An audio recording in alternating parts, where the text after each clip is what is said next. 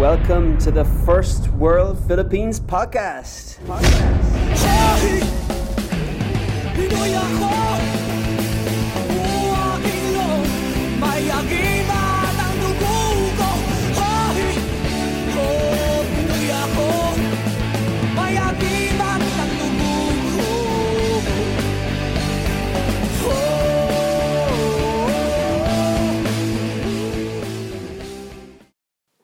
Hey guys, this is Mike, and welcome to today's special episode of the First World Philippines podcast. Today, we focus on a small piece of Manila called Tondo. Now, for those that are not familiar with Manila, Tondo is one of the most poorest parts of the Philippines. It is home to some of the most disadvantaged communities in the Philippines. Ironically, the area long time ago was one of the wealthiest parts of the Philippines. Today it's the most disadvantaged, and even though we can focus on the negative side of things, within the pain, within the poverty, there is beautiful hope. There is people working really hard to empower others to break free from these vicious cycles of poverty. And one such organization is an organization called Young Focus, which was founded in 1992 by an amazing Dutch and English couple, Paul and Anne Vergeerden. Sorry if I incorrectly pronounced your surname. I know it's a tongue twister, Vergeerden. It's a Dutch name, but Anne and Paul, Paul from the Netherlands, Anne from England, are just two extraordinary, amazing people. I met them 4 years ago when I first came to the Philippines. I got to spend I think 3 times. I've been to their residence in Tondo, where their school is, where their facilities are, and it just inspires me every single time. It's just such a special place, and I know that you are going to get some great value out of this interview. Personally, some of their answers are my all-time favorite answers to some of the questions that I ask folks, especially foreigners that are involved with the Philippines. This is a powerful episode, guys, and I'm so grateful that these two amazing people made time to be interviewed and share their stories and their insights on how can we end poverty in the Philippines? How can we uplift those people that are caught in these vicious cycles? Extremely, extremely inspiring. Check this episode out. Take care. So we're here with Anne and Paul, the co-founders of Young Focus here in the Philippines. An amazing story. I don't know where to start this interview, but I would like to perhaps go to the beginning. And has the initial vision, how different is Young Focus today compared to that initial dream you had at the beginning when you started it? Yeah, well, at the beginning really we came here with Youth of the Mission as a missionary organization. So not necessarily we had a vision like we have now. So we were young people, had some ideals, thought that we could change the world at that time. But obviously that's not really possible.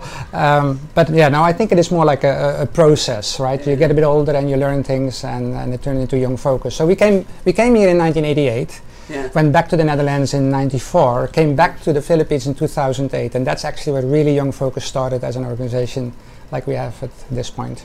Wow. Anne, what about for you? Yes, it's so utterly different.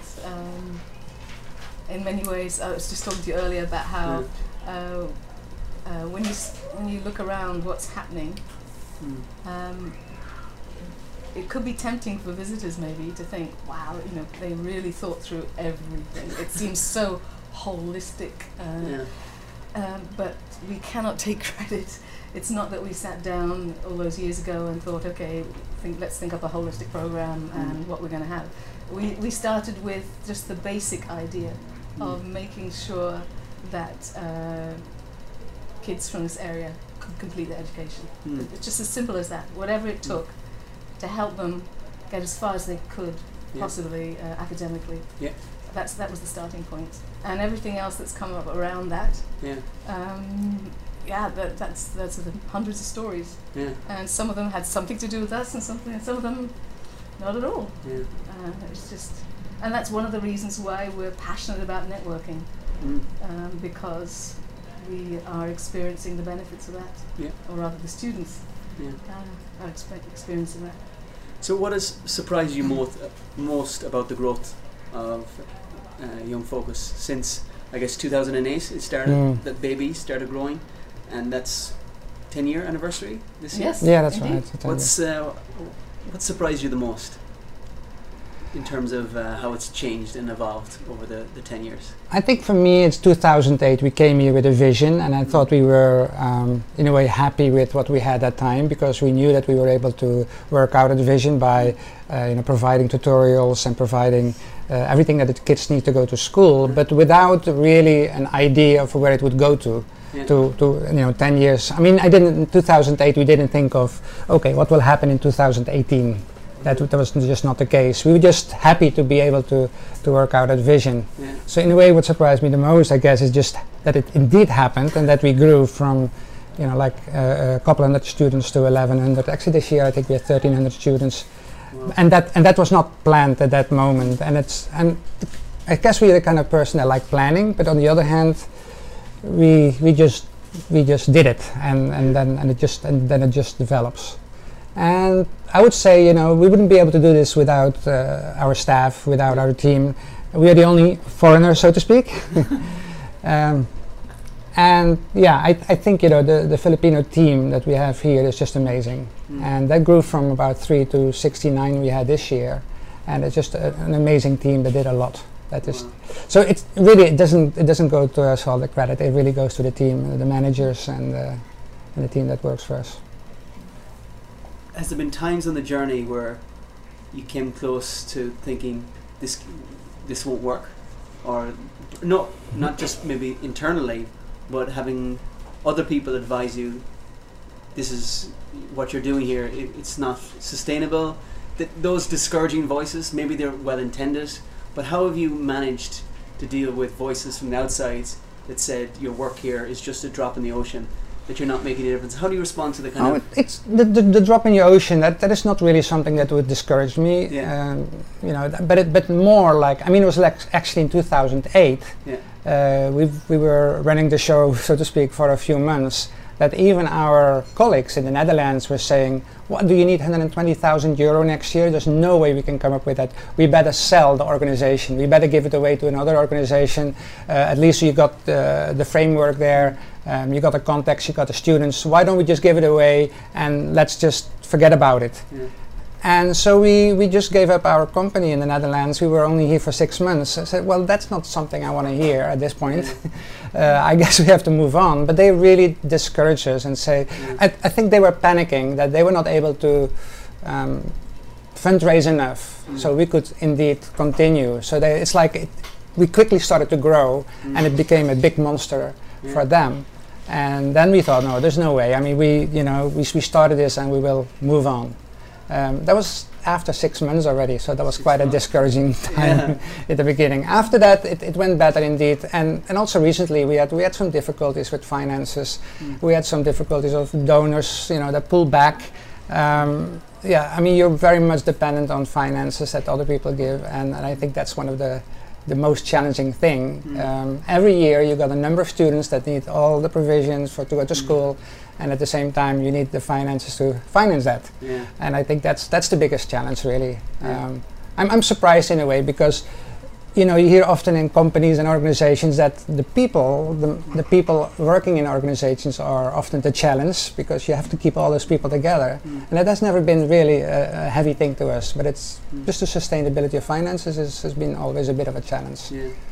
And that's on a almost monthly basis sometimes? Monthly, yearly? No, fortunately not, no. But yearly basis, let's say yearly basis, yeah. So we are really working hard now, and I think that it will take a while, that we have a bit of a buffer, that we have a bit of at least that we can, run the show for another year before we have to say goodbye to to students and to staff. No, but it's more like, it's really living from year to year. Yeah. So that's the Has there been, maybe going back to that first few years, was there a particular story that affirmed to you that you were doing the right thing? I know maybe this is a broad question, but is there a particular student or staff member that how they've benefited from the experiences of Young Focus that just for you was the the 100% evidence if there ever was a doubt in your mind, that person, that individual, just gave you the affirmation that you needed at that particular time. Who comes to mind? A whole stream of faces. Where do we start? Yeah. I mean, maybe just a slight sidestep Okay. to that question, and then Paul could be thinking of a specific person. But there was a time that we'd been away and we came back, and in that time, because the garbage dump has been closed down several times and there's been relocation of people, but basically most have stayed in this area, and the dumping of garbage and the recycling, living off selling garbage, recycled garbage to the junk shop, that whole business has basically been going on for the last 60 years. No matter where they move the garbage dump, it's been staying close by. But while we've been away, the original Smoky Mountain had been closed down, and when we came back, there was what was known as Smoky Mountain 2, and I'll never forget walking on there for the first time, and feeling this really weird feeling, bizarre feeling of it's my first time here, but everything is so utterly familiar. You know, the smell of rotting garbage, people building their shacks literally on the garbage, wires everywhere, fat flies sitting on every millimeter of wire. You know, the heat, the whole deal, and then that feeling of incredible dismay, discouragement. You know, after all this, nothing has changed. This extreme poverty, the way people have to live, nothing has changed, and despair is the only word I can describe that emotion, and like, what's the point? But thankfully those emotions only lasted half a minute, because then you start remembering those faces, and you know that individually there are individuals whose lives have utterly changed. And the big problem of poverty, yes, there's a long way to go, but individual by individual, student by student, family by family, there's massive life-changing changes, where kids don't have to follow their parents in the sense of becoming scavengers or charcoal burners. They have a good, complete education, and they have a good career. Yeah, I don't think necessarily a person that comes to my mind, but just generally speaking, to see kids graduate. And it's not always, you know, when they graduate from college that inspires me, but even when when we have a graduation parties for the Love to Learn, that's one of the dropout programs that we have. At the end of the year, the kids are ready to go back to a regular school, so they dropped out before, go back to the regular school, and at the end of the year we have that graduation party, so to speak, and then I mean, that gives me a tremendous amount of joy. Just the fact that they go back to school, and knowing that if they would not have gone through this program, that would have meant they were just walking around there on the street somewhere, or no education whatsoever, and they will never go back to school by themselves. So it's just simply because of a program that you have, that you bring them back to school, that gives me more than satisfaction, really. The information. And actually, you've met a couple of the people, Grace at the preschool, Ramses, who you're talking to in the library. These I shouldn't call them kids, they're young adults now, aren't they? Who, you know, they come from this area, and look at them now. And we couldn't be more proud. And think how their parents must feel. They're breaking the cycle. They're ending this. For sure. We got about 10 students that are now working for us. You know, our students that actually, sorry. Former students, the former students who are now working for us, and it's just amazing. And I didn't want them to work for us, actually. I want them to go out there in the world and and explore the world. At the same time, they are a tremendous resource, as they know so much more about the community than we do. So once they start joining us, then you see actually how valuable they are to us as young folk. So we're happy now to have them. So it's the best ambassadors. In a way they are. And of course, for sure, many of them will move on and find another job, but we really prepare them here to move on, and we definitely benefit from it. So changing gears, still connected to Young Focus, but I guess the question is, for someone who's still a baby in the Philippines, 3 years, or approaching 4 years, compared to your more senior years here in the Philippines, how has this country changed you? because it's tempting to, of course, both to be born in England, born in the Netherlands, the opportunity to stay in the Western world or wherever it may be. What keeps you in this country, and how has it changed you over the years? That's a deep question. That's a deep question. Sort of, yeah. Oh man, I think one of the interesting moments in our lives that we didn't expect was so we'd left the Philippines in '94, but it took us 9 years before we were able to come back for a visit. And I will never forget stepping off the airplane into the humidity of Manila and feeling like we'd come home. Yeah. And I had not expected that. I just thought it'll be so nice to see old friends, but I was a bit nervous as well because 9 years we'd been away. And that moment sowed the seed of the idea maybe we're meant to come back and to live, not just to visit. And maybe it was 5 years later that we did do that. But it's a more specific answer to your question. One of the things curious things that happens to foreigners in this country, maybe it's happened to you, is, and it doesn't make sense, at least in my brain it doesn't make sense, but it's real, is that if for some reason there's a freedom to be yourself, a bigger freedom to be yourself in this country than in my home country. And that could have to do with all kinds of expectations, I don't know.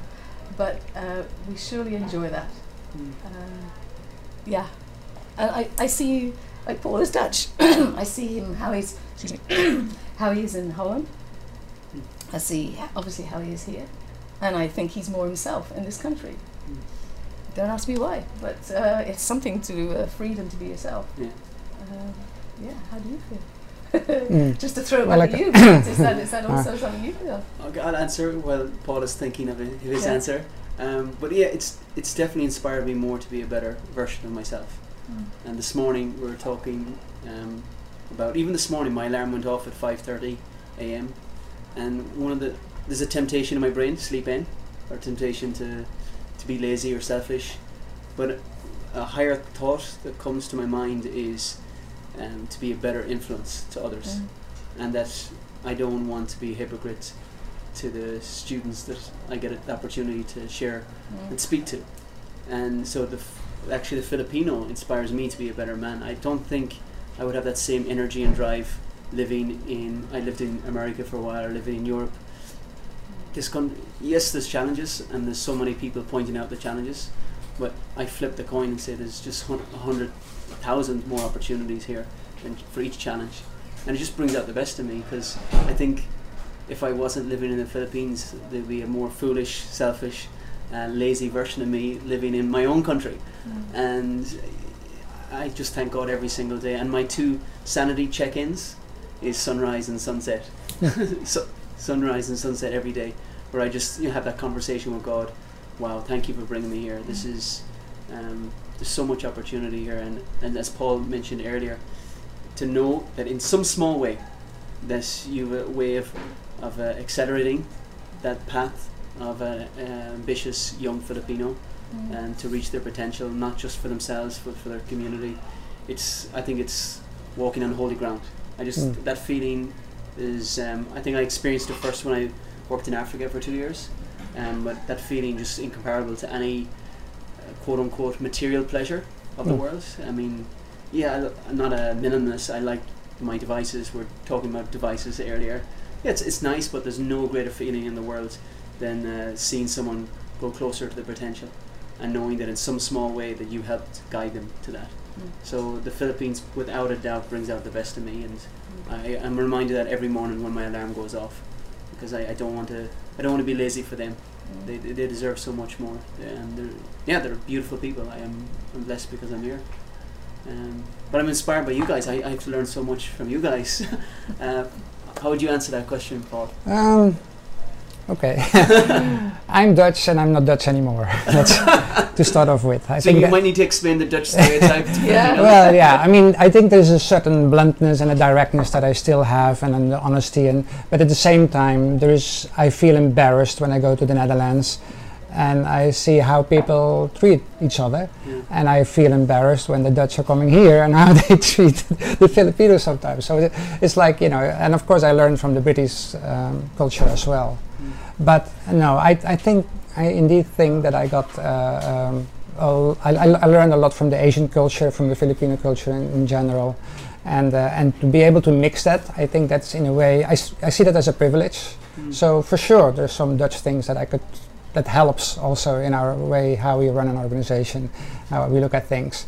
With Philippines, I would rather say with Manila, I have a love-hate relationship. I don't like Manila, to be honest, and yet we are here in the worst part of Manila, I think, the smell and everything else, and yet it's not me.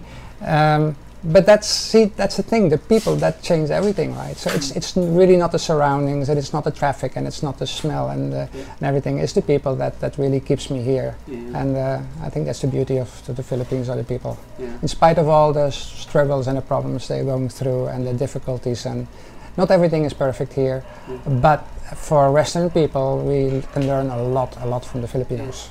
Can we build on that last comment that you made about learning a lot, and let's we create this potential audience. So we have someone who is just a foreigner, let's say from Europe or America, Australia, just arrived in this country. What advice would you give that person if their ambitions are to actually to work with Filipinos to in some Well, I would say one thing, you know, if you happen to know how things are supposed to go, you don't necessarily have to say that. Yeah. Right? Okay. So, I mean, especially the Dutch, we think that we have the right, if we know how things can be done better, we think we have the right to also to say it and straight away respond to it. But you don't have that. You have the right, but you don't have to do it. Yeah. So, and I think that's one of the things what I just talked earlier about being embarrassed when the Dutch are here. Yeah, I think that I'm embarrassed straight away. They're responding to things and said, oh, no, it's just not appropriate now. I think I've had a glass of wine now, or a few glasses of wine, and we would talk for a few hours. I think a lot will come out in terms of how can we as Westerners learn from the Asian culture. Yeah. But yeah, to me is indeed that patience that at the same time we struggle with as Westerners as well. You know, that sometimes things can be done better and more effectively, and on the other hand, you see the beauty of why certain things takes time and need time. The humor. I think the humor is something. At my age, I have to behave in a certain way because I am supposed to act my age. In the Philippines, it's not really an issue. It's not like, you know, this old man. It's, you know, there's more. People are more equal in that sense. You know, because we got hundreds of kids around here. They don't treat me as an old man. They just treat me as just normal, as a kuya, right? Or as a kuya. Just and that's fine, and that's enough. So that there's so many things in the Western culture that we lost respect in a way. I mean, we think that you know, older people or don't necessarily have to give respect. They're just old, especially in the work area, right? We just push them aside when they passed 50 years old because they're not needed anymore. And it's much complete, more whole here, I guess. And I think it's also how it naturally supposed to be like that. I think it's our Western culture that actually has changed things that are naturally should not be there, and that's still here. And I think that's a precious thing that we, Getting too deep now, I guess. I'm not sure, but I mean, it's. I'm trying to find the words how to explain that. But anyway, if you as a Westerner, you live here for a number of years in the Philippines, that you probably know what I mean. It is simply a more respect and acceptance of different ways of thinking and different age and just in general. What about you, Anne? Anything to build on? Yeah, I would say if I would speak to myself, the me that arrived or fresh off the boat or the plane, I would say don't underestimate just how deep those colonialistic thoughts go. That you come and you think that it's a new generation and you don't behave like the West don't behave like that anymore, but that colonialistic way of thinking, in other words, thinking that anything from your culture is somehow automatically better, or more civilized or more something.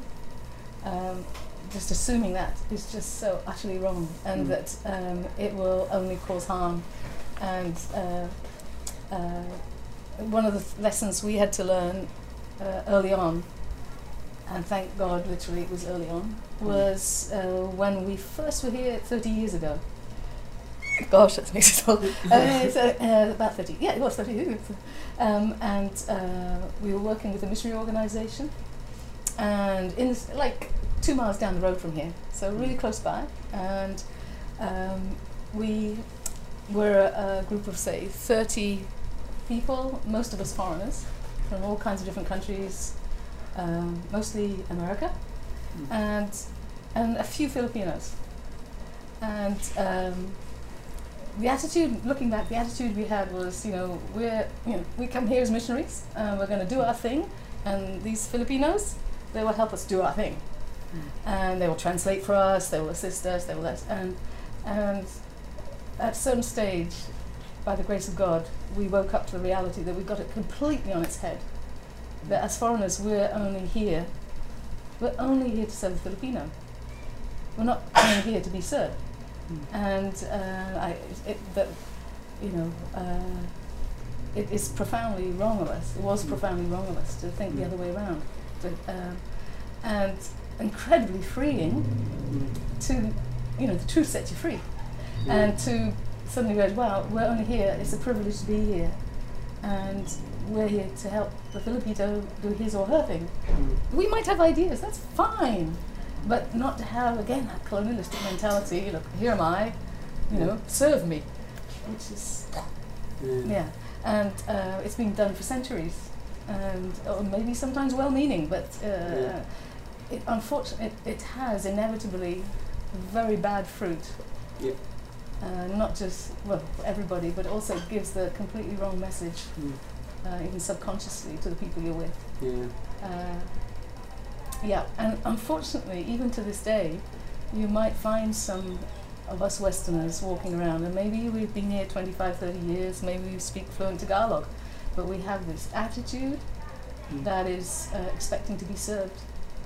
And we've gotten away with it because no one's held us to account. Whereas if we behaved like that in a home country, we'd be despised. But we get away with it in a foreign country, and maybe because people's jobs depend on it, so they don't dare question you because you're the boss, or maybe just people are too gracious. I think it's a long answer to your question, but I think one of the things I say, you're here to learn, you're here to serve, and it's going to be a joy. Just kick out those thoughts of thinking you know better, because you don't. Yeah. So if we talk about joy, what parts of the Filipino culture on a daily basis makes you smile and makes you kind of scratch your head at the same time, in terms of at the same time? Well, definitely the humor makes me smile, because we are sometimes in the West are looking for sophisticated humor, I guess, and here it can be simple and it can be fun. I think that definitely makes me smile. Scratch my head at the same time. It's how we organize things, right? I mean, obviously there is a difference between the Philippines and, let's say, the Netherlands. If we organize an event in the Netherlands, it has to be done months in advance. You really plan things. Just even a simple, let's say, meeting of a church or whatever. It's planned ahead of time. Then you go to that meeting eventually, planned on that date. Then you see a lot of things going wrong still, even though they plan so much. In the Philippines, they don't necessarily plan months in advance. Sometimes it happens on the day itself, and of course, I still keep scratching my head. So, guys, are we not starting a bit too late with organizing this thing? We should have started a bit earlier. And yet, the event happens on that same day in the evening, and everything goes fine. There's always a solution, and it's because there is that working together is so much let's say, better not organized. The fact that people do simply work together and help each other out, and that happens a lot here in this organization, where we have events and everything just goes smooth. After the event, it's cleaning up that happens within that. You don't have to ask people to clean up; it just happens. And so those things are just, we can learn so much from that. That attitude of serving and helping each other. Yeah, we have not learned that. So, yeah, I do scratch my head indeed when things being organized at the last minute, and at the same time it works. And every time again, it's always a good event. And we're always happy afterwards. Yeah, no way to do that, to do with the concept of time. And it just, I find it superbly fascinating, amazingly fascinating, just how different cultures can experience time in such different ways. That we as Westerners, it's really linear, past, present, future. We can't think any differently. And after all these years, I'm still coming to terms with, or still trying to figure it out, how it's not that exists here, but it's more a phenomenon. Time is a phenomenon, where more like a book, and it's not this way. It's how much you've read and how much you're where you are now and what you've still got to read. It's not the same, and I find that fascinating. But it also explaining how people can be talking about an event, and they're talking about it in such an excited way that you assume it's just happened like yesterday, but maybe it happened 5 years ago. It could be a good event or a bad event. Our obsession with time in the West actually gets in the way, because we're so obsessed by it. We don't like the classic.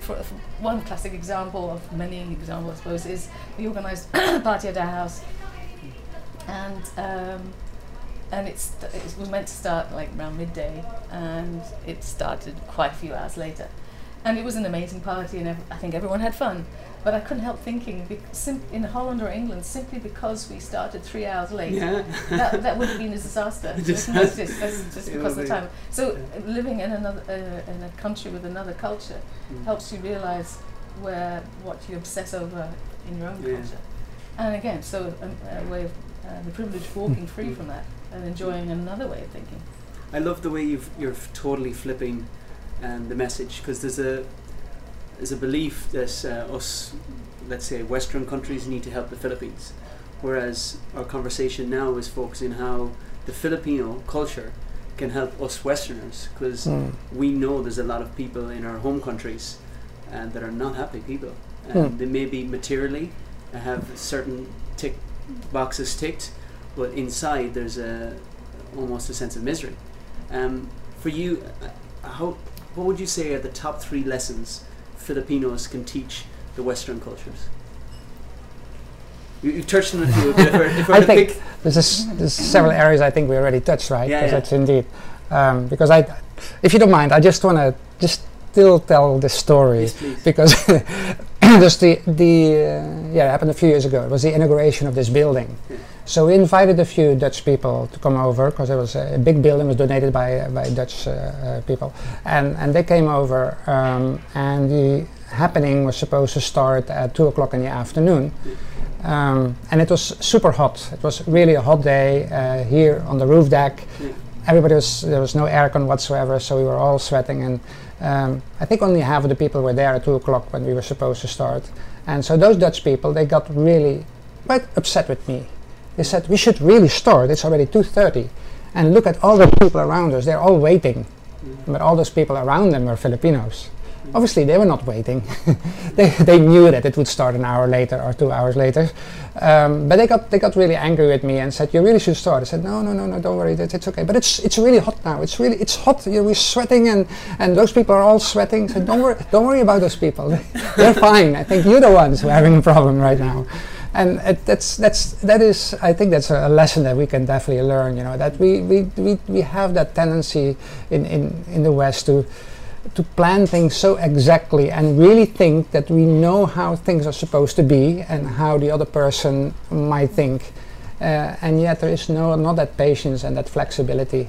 I think that's a big thing for me personally as well, to learn. Of course, I came here with a complete different. I'm a different person than 30 years ago, for sure. Wow. And yet you still keep the characteristics of your Dutch mentality is still there, of course.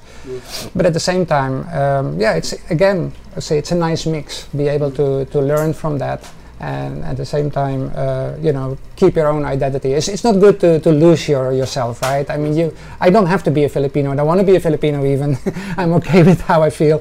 But the beauty is of learning indeed from the other culture. So the patience, that's definitely one big thing. Humor is another thing. The humor that I'm learning here, I cannot use in the Netherlands. Yeah. They would think I will be childish. It would not be accepted, and so I won't do it. So can you give us an example? Gosh, I mean, obviously, when you live in the Philippines for a while, then you know that romance is a big thing, right? I mean, whether you're 40 or 50 or 60 years old, you keep on joking about romance, about love, and even at my age, I'm teasing the girls or the guys here about the whole subject of love. You don't do that in the West, of course. After a certain age, you're not supposed to talk about it anymore. And here, it is fun. It is humor. It's part of life. It is part of it's just inside the genes, I would say, the Filipino. And yet, if we are really honest as Westerners, it's also deep inside of us as well. Except we don't want to admit it anymore, or it has been probably buried under a lot of layers of seriousness. And I think that's the beauty. It comes up here when, of course, after a number of years. So I just realized that there's no way I can use that same humor in Holland that I use here. So I think that's a nice thing. The patience in traffic, obviously, no doubt that in the Netherlands they will use their horn and people get really upset. I went back to the Netherlands one day and I drove the car and was on a roundabout in Amsterdam. Amsterdam is full of bikes.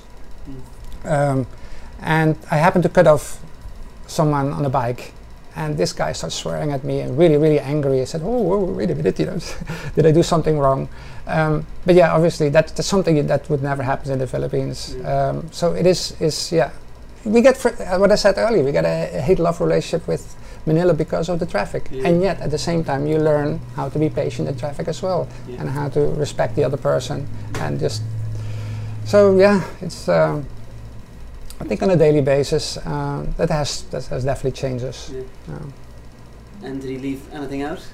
Not only the what you guys probably experienced even today is that walking around the area. Well, at least I have experienced how, if I'm not putting this very well, but in the middle of abject poverty, you'll see people laughing, playing, smiling, having community, looking after their kids. Average day of walking out there, I will see more joy than I would see in the streets of my hometown. But and the implication of that, and it is not suddenly to make abject poverty actually a positive thing. It's not to glamorize poverty. It is not glamorous. It is, if you're a mother with a sick child and you haven't got the money for medication, that's grim.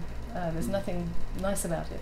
But there's something about community. There's something about the joy of being alive. There's something about the joy of being with each other that we, as Westerners, we lost maybe 50 or a century ago. Somewhere in our history, in our materialistic success, we lost something. And it's not that you want these streets, these squatter areas to become healing places for rich Westerners. Come and walk here and then you'll be grateful for everything. No, but the fact is, you realize that that somewhere you do swallow that materialistic lie that the more you have, the happier you'll be. But these people have barely anything, but they have more happiness. How come? Again, not to glorify or glamorize poverty, but the simple joys of being with each other. That we have profound lessons to learn from that. So you mentioned 30 years since day one, the first experience. and how to phrase this question. What has been the biggest positive change you've seen in the Philippines in those 30 years? And you can answer from both the micro and the macro. Yeah, gosh, that's indeed in many areas. No, it's. I mean, for us as Westerners, of course, it is way easier to live in the Philippines now as that time. I think. I mean, economically speaking, I'm not quite sure how it all worked that time, but the country seemed to be more closed in terms of import goods coming in the country, right? So there was. From, let's say, from the way how we would talk, we say nothing was available, and now everything is available. So of course, it's for comfort of life, it is indeed much easier. But in what I do find, what saddens me, I think it's really that the poverty is still there, and that is something that I probably would not have expected 30 years ago. So we walked on the very first Smoky Mountain that closed down in 1996. 30 years later, you still see that same Smoky Mountain. Now it's kind of a green hill, but the layers of garbage you still see there. But the people around there and the communities around there is exactly the same. So in that indeed, even though I don't think that we can change the world, I mean, of course, it's not up to us, and there is an impact on people's life. But the fact that the country has not really been able to deal with that after so many years, in spite of the opportunities that the country had in the world economy, and compared to other Asian countries, then I think that's sad. That makes me sad, and I wish that had gone better. And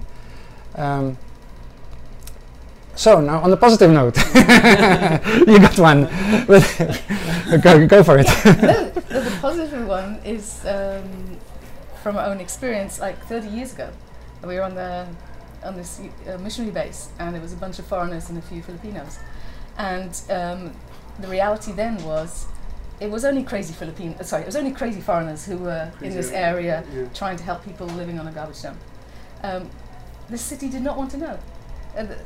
Richer Filipinos really did not want. They either didn't know about the existence of Smoky Mountain, or they did not want to know. And even churches, the people you would expect to would care. Filipino Christians did not care. There was a chasm, and there's all kinds of reasons for that. So I won't go into that, but there were reasons. Yeah. That is history. That has changed, and that is the greatest encouragement for us of everything, is the fact that Filipinos do care. This is a new generation. Whether it's through the internet, communication, I don't know. But this generation does care. I mean, look at the staff. Yeah. There's no foreigners. I mean, okay, they're getting a salary, so it's not volunteer work. Yeah. But I was saying to you earlier, you normally, when you get a good education, you head towards Fort or Makati. You don't head towards Tondo.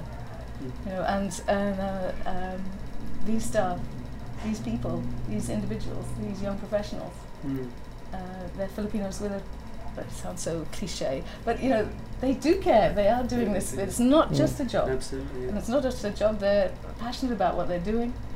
That is the greatest hope. So on a macro scale, sure, oh my goodness, what is happening? But surely something is happening. Surely something is happening. And it's because Filipinos care. They really do care. And they know about it. And they realize that idea that, oh, it's so big, you know, we're just a drop in the ocean, blah, blah, blah. It's a lie. I mean, in a sense, the ocean is a whole lot of drops, eh? So, but I mean, it's a lie to think that you cannot do anything, that you cannot make a difference. You can make a difference. And to be quite honest with you, rather a whole lot of Filipino volunteers than anyone else in terms of helping what's going on here. But yeah, and that's the big change. Yeah. And the big hope. And the big hope. Yeah, that ocean is not the same anymore because of that one drop, right? So the ocean has changed already in consistency after that one drop. So, but indeed there is hope. And that's indeed a positive note. Yeah. It's for sure that the Philippine companies and organizations and churches are much more involved in what we're doing than before. That's definitely, I mean, income, let's say our support also comes from the Philippines, not only from abroad. It really comes from everywhere, and including the Philippines. So we've seen a lot of change in that. So this is a nice shift into future visioneering. So I'm going to ask two questions about the future. One for Young Focus and one for the Philippines itself. of what you think we will see in the Philippines in our lifetime? So your lifetime, maybe. Our lifetime. Yeah, it's not that many years. Let's choose your lifetime. It's more time. What 10 years from now, what's your vision for the Young Focus? Let's start there. Oh, I definitely. What I think my biggest vision is to see those kids that did graduate, that we will meet them on the way, and they will have an impact in the lives of other Filipinos. I don't necessarily think in terms of Young Focus as getting bigger and bigger and bigger. I'm more interested in the quality of Young Focus and the quality of students that we produce here, and their impact in this country. So. Sure, if we have 1,100 students now, maybe we might have double or triple. I mean, it always remains that one drip, right? So it really is not that important to me, but the quality is very important to us. So in terms what we offer to our students, our tutorials and all the service we give, we do want to see change in kids' lives, and that really happens. And if we can do that and they can pass it on, and I'll be very happy and pleased. Yeah, so one student can really make me happy. It doesn't have to be, let's say, all the 1,100. And it's the impact they have on the fellow Filipino. Yeah, absolutely. And your vision for the... We're married, we have the same vision. That sounds pretty good. I think. No, and I said earlier to you downstairs about the mothers who volunteer with the kitchen. The nutrition program. Yes, and how they have, they've been trained and they realise about nutrition, good nutrition, and they've seen how they've changed the taste buds of their children and how they can make these meals and it's within their budget. And they can eat healthy and healthier than the middle class families who just don't happen to know about nutrition and how to spend your hard-earned pesos. And indeed, really, whether Young Focus exists or not, it's the people that are here and raised up, and whether they're mothers or students themselves. So the legacy of Young Focus is those stories. Yeah, those people. Absolutely. Yeah. And if other groups, foreign or Filipino, preferably Filipino, can use this as a blueprint franchise, whatever, to do it in other parts of the world, in the other parts of the Philippines, in the provinces, in other parts of Manila. Oh, well and good, because it works. It sounds simplistic, but education works. Yeah. It has It really so does. many good. Absolutely. Now we'll call it later Old Focus. That's fine, but as long as the legacy continues, renamed it Old Focus. with an Old Focus. Yeah. The vision of this country, and I'll throw a provoking statement of first world Philippines in our lifetime. So let's pick a year to be specific, 2050. Many observers believe that the Philippines will be in a position to be called a first world country. However you define that, well, let's say the end of poverty as we know it today, that it won't exist in the Philippines by 2050. So that's, 20-something years? Less than 30 years from now. First of all, do you believe it's possible? And number two, if it is possible, how do you think this generation, especially you talked about that, about your such hope for this generation of young Filipinos can guide their country to that destination? So it's a two-part question. Is it possible, number one? It's a challenging question, I would say. Challenging because it's not just us, of course, that can change the world here. I mean, we won't be able to change the world here. We have an impact on individual lives. So a lot needs to happen in that sense. Not from foreigners, it's from the Filipinos themselves, right? Yeah. And of course, government plays a role, a very strong role. There's a lot of factors that can contribute to that first-class country. Although I'm not so interested in that first-class country, really. I'm first class or developing country. Well, you can use all kind of terminology for that. But I just love to see people getting, especially our kids, that they know that they are worth living for what they are doing, that the talents are being developed, talents that God, I believe, has given to them, that they can develop those and not having that attitude of okay, I cannot do it, I'm born poor, that's my destiny, that's where I'm from. But giving that hope and giving that hope for the future, I really believe in. As country, I think I cannot really answer that question. I think it a little bit difficult. For me it is. Maybe not because I don't want to be negative, I just think there's a lot of challenges there.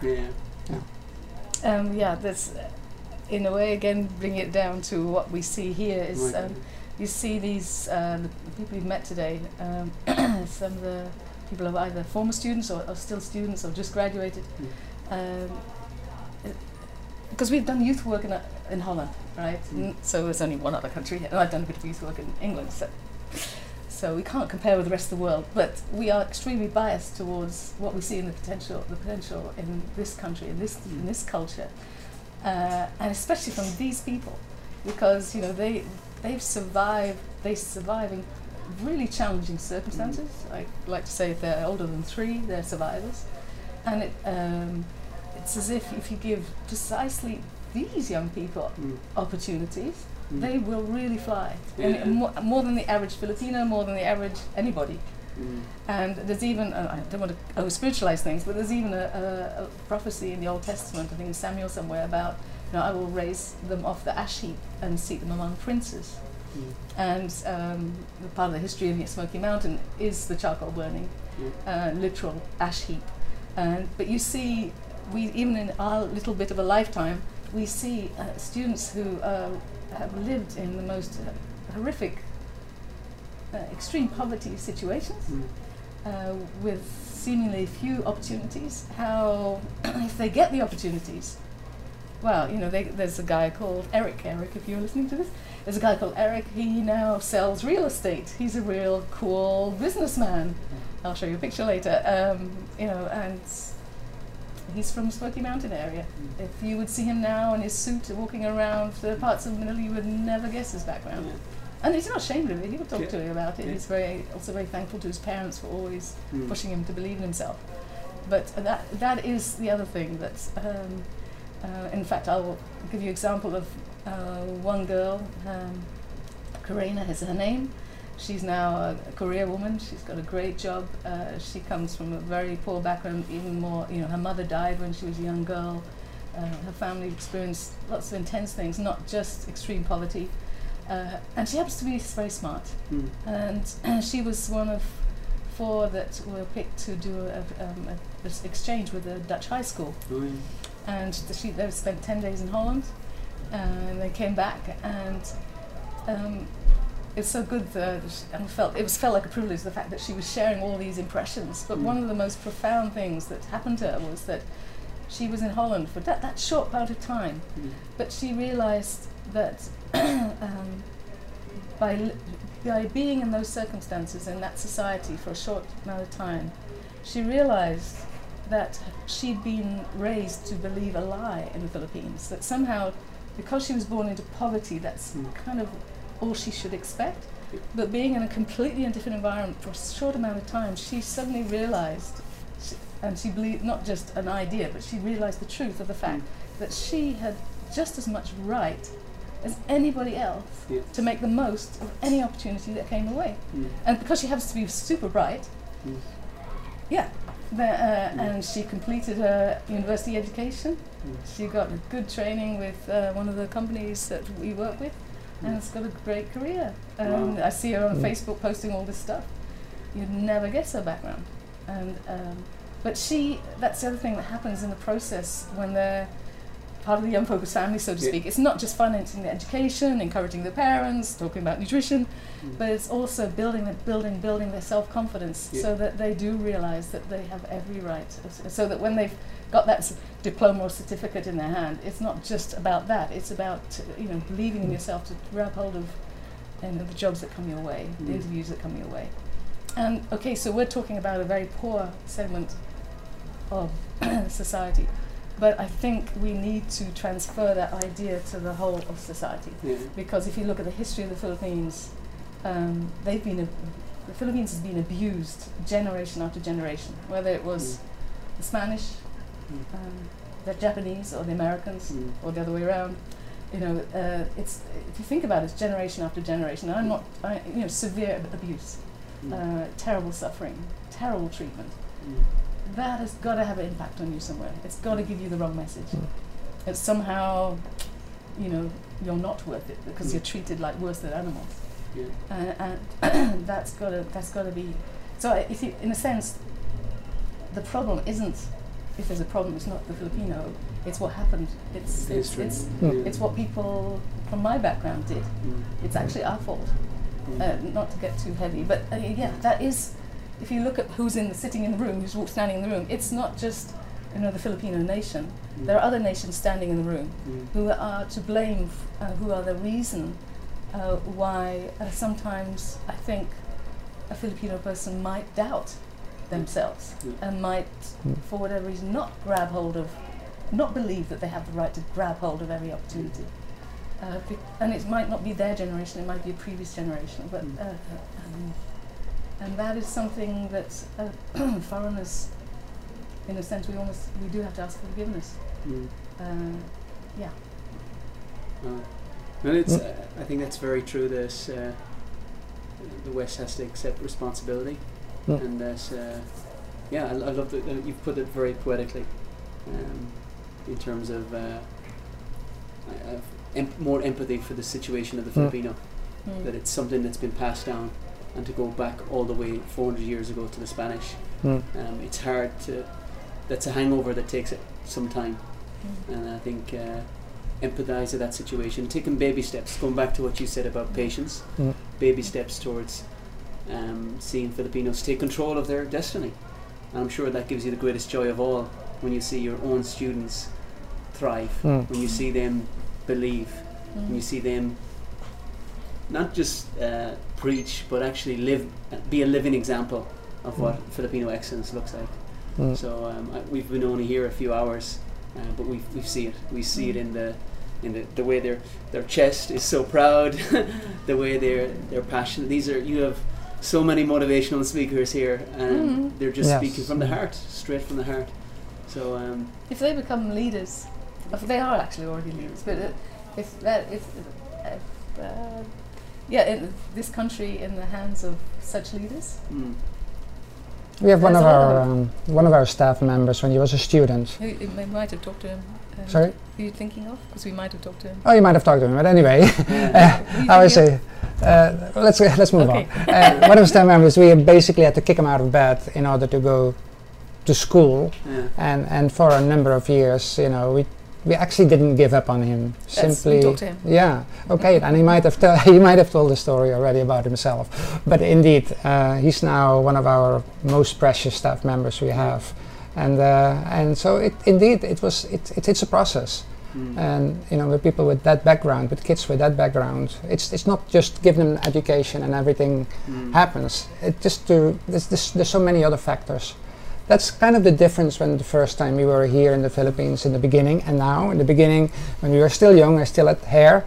I was 28 years old, 29. We had this educational program, and we indeed sponsored kids to go to school. That was basically all we did, and we gave them Bible study, whatever, but there was not much more than that. We saw so many dropouts at time. So we were here for 5 years. We came back in 2008 with a broader vision and knew that it should have been a more holistic approach, that indeed you look at the education, we also look at indeed the background, where they come from. They need the guidance, they need the tutorials, they need the counseling, they need the social worker there.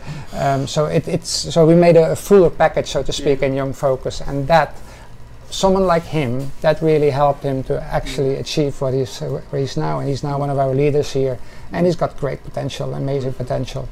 And just education was not the answer. Definitely not. It was more needed than that. So we're coming to the end of our interview. I'd like to do a rapid fire round. So this will be some quick questions from me and some silence from us. No. Some I will rapid fire in its nature. So we'll start with the best advice you ever got from a Filipino. So what has been your best advice that you got from a Filipino? Whether it be a Kasabian or a piece of Filipino wisdom that you value the most. Just so much, man. It's just a whole culture, right? The culture is a culture is something that, yeah, that's more than advice, and that's I think the beauty, what I find of a culture, that it's more than just an advice or one specific thing. That has simply changed my life. The way how I live, just the way how I think.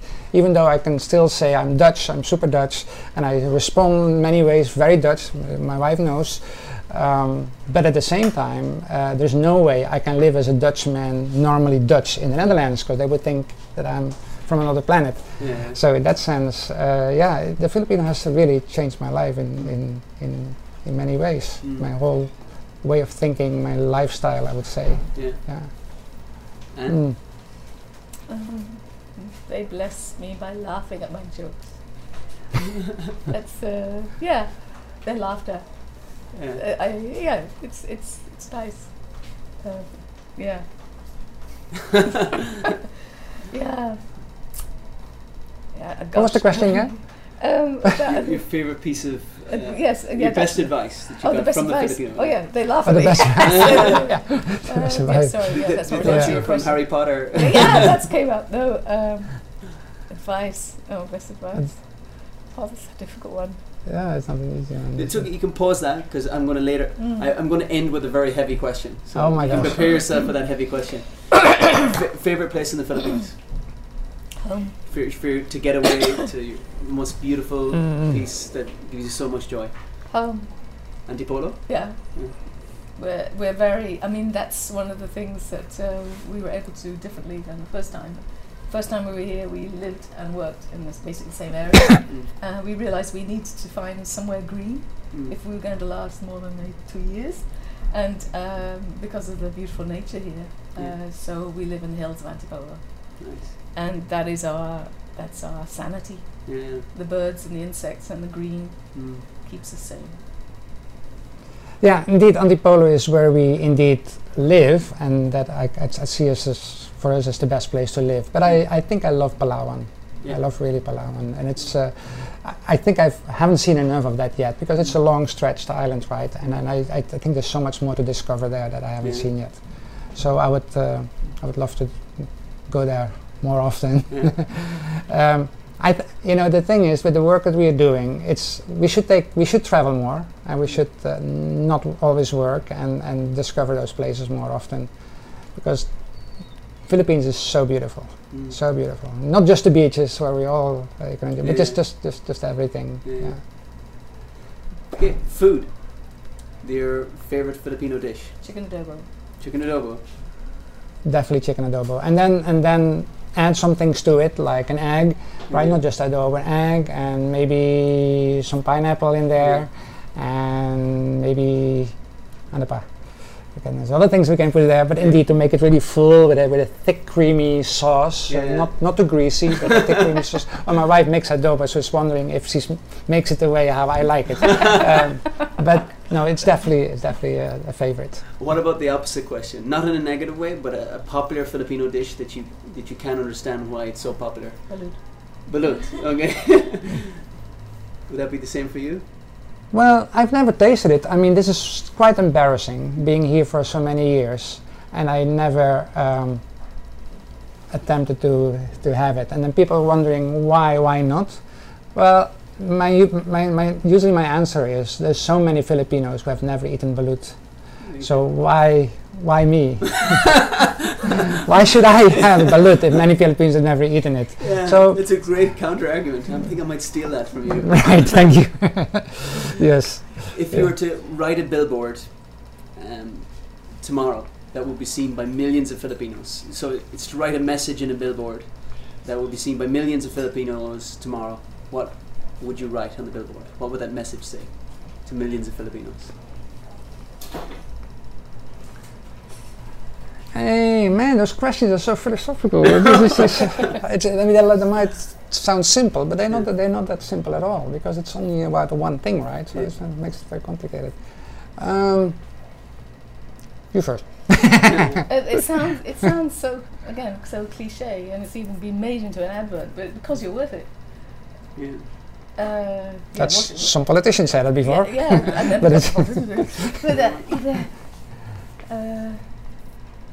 yeah. But you know, deep, real belief in your worth, your value, in this world, as a nation, and not because you know someone gave you a pep talk and so you should believe in yourself, but because that's the reality. You know that every okay, I'll go down to. We have an ate who helps run our household the last 9 years. Yeah. And oh gosh, this is a big long story. No, okay. Compress. I think after all these years, I think she genuinely realizes that we truly believe she is as worthy and as valuable as anybody else, as ourselves. And before God, in reality, rich and poor, Filipino, not Filipino, we are equal. We're profoundly equal. You know, sometimes, unfortunately, too often Westerners get put on a pedestal, so it's like positive discrimination. But that's so unhealthy because it's not reality. Reality is we're fellow human beings. There's only one race, the human race, and it's amazing how we don't believe that. And once we do believe, because the truth sets you free. If you start thinking someone's more worthwhile, or get an ego about yourself, and no one wins from that. But it's a tremendous, profound release to realize we are equal, kings and queens, princesses and princes, the royal family. Oh my goodness, they're getting married. Or you know, the lady who's sweeping the street right now out there. No one's better We are than anyone. equal. We don't have equal opportunities. We don't necessarily have equal talents, but in a profound way, we are equal, and that gives us personally a sense of place in the world. As well as sense of responsibility, and when we see injustices, realize how obscene these injustices are. You know, why should certain people have to live like that? Listening to you, I forgot the question. Me too. I forgot the question. your message on a billboard Okay. that will be read by millions of Filipinos tomorrow. Right. So what was the question again? Yeah. What's the message? Oh, the message of the billboard. What my wife says. You know, I would say just you know, you are as human as any other human being in the world is. So and I hate that. I really hate it when foreigners are putting on a pedestal here when they come. It's seriously. I'm glad I can be normal myself here within the organization. And of course, there's always circumstances, you know, where there is a difference there. Because of course you're also running the show here, but I just love it that we can be friends and on the same level here in this organization, and I think that for me that's really value that very much. Okay, I think we've reached our final question. Get ready for the heavy one. Yeah, That's a heavy one. We're going to end with a heavy one. And I might like the heavy one better than the. So, it's your last day in the world, and let's say everything that you've done up until this point has been erased, deleted, and that you had a pen and paper and you could write 3 truths that you've learned about life, and to pass that on to your loved ones, the people that are to the next generation. So it's what would be the three truths that you would share that you have learned about life in your time here in this world? Okay, let's do back and forth, right? Okay. Then I can take right. Okay, that all people are equal. All people are equal. And that's you've for sure. explained that in detail. Okay. Yeah. So number 2. God is good. God is good. And He loves you. Oh, is that 2? Mm-hmm. Oh, God is good and He loves you. Yeah. Number 3. Okay, what was again the question? What do you want to leave behind? 3 truths that you've 3 truths, experienced. Yeah. That gosh, man, this is so super heavy. Let's do that. I'm struggling with that. You never stop learning. You never stop learning. Never stop learning. Okay. Even whether it's what's going to school or at university, but you never stop learning, and never ever stop learning. Yeah, life is tough. It's not easy, but you learn a lot out of it. You can get a lot out of it as long as you're open to that. Wonderful, wonderful. So, can I just ask you guys, because a lot of people are going to watch these videos, highlights from today. We're going to come back again to take more clips. What is a call to action or an invitation that you would like to give? And maybe you don't have to. We can look at this camera. What invitation would you like or offer that you would like for Filipinos and some foreigners that are watching this, of how they're moved by the stories of Young Focus and they want to somehow get involved but they don't know how? What can they do? What's the next step? The next step for people who are watching now, what the next step is? Yeah. How to get involved, you mean? The challenge? Yeah, okay. Young Focus and any other work that's building the Philippines. Okay, you got it. Look at our Facebook page, look at our website, see more details, get in touch with us. We're always happy for any kind of support, so whether it's financial or offering your time as a volunteer. But yeah, check out our Facebook page, check out our website, and see if you get inspired. Exactly. Yeah, and don't do things out of pity, because we have Filipinos here living on a garbage dump. We're also your kababayan, diba? But don't do it out of that. But just see those people as valuable people with talents and gifts. And I think that's all the reason why we are doing this. We believe that every single person has talents and gifts that God has given to them. And we don't help out of pity. We help because they are human beings with talents and giftings. So be part of that. And go to the website and go to the Facebook. Wow, I think that's a beautiful way to end our interview. So once again, thank you, Anne, thank you, Paul. You've inspired this foreigner to become a better version of myself.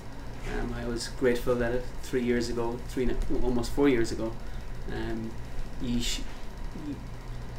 how do I say this, created a model of the good that can be done in this country. And I love the way that you've so humbly approached this, that you are really catalysts, facilitators of this, and that what the real cream that's rising to the top here is Filipino talent. Absolutely. And your students turned professionals, turned teachers, turned living examples of what this country can achieve in our lifetime and beyond. So thank you for playing a massive role behind the scenes and in front of the scenes in facilitating, inspiring so many people in your home countries and in this country especially. I know there's a lot of Filipinos. We use the drop in the ocean analogy one more time, but that ripple effect, it's immeasurable, that ripple effect of the work you're doing here. So thank you so much, and thank you for allowing me and my team to come here today and to be inspired and learn. And we will be back again very soon. So all right, welcome. And we're going to steal some of your t-shirts. Yes. Steal, buy. Inappropriate words, steal. We're very inspired by your t-shirts, so thank you so much for allowing us today. Okay? Thank you guys. Thank you. Hey, this is Mike again. Thank you so much for listening to the First World Philippines podcast. It would mean so much to me if you left a review, if you share this podcast, somehow help us spread the word. We do this for free. All we ask in return, please consider sharing this with your friends, people who love the Philippines, and people who want to become successful in this country. This is their podcast. Thank you so much. I'll see you in the next episode.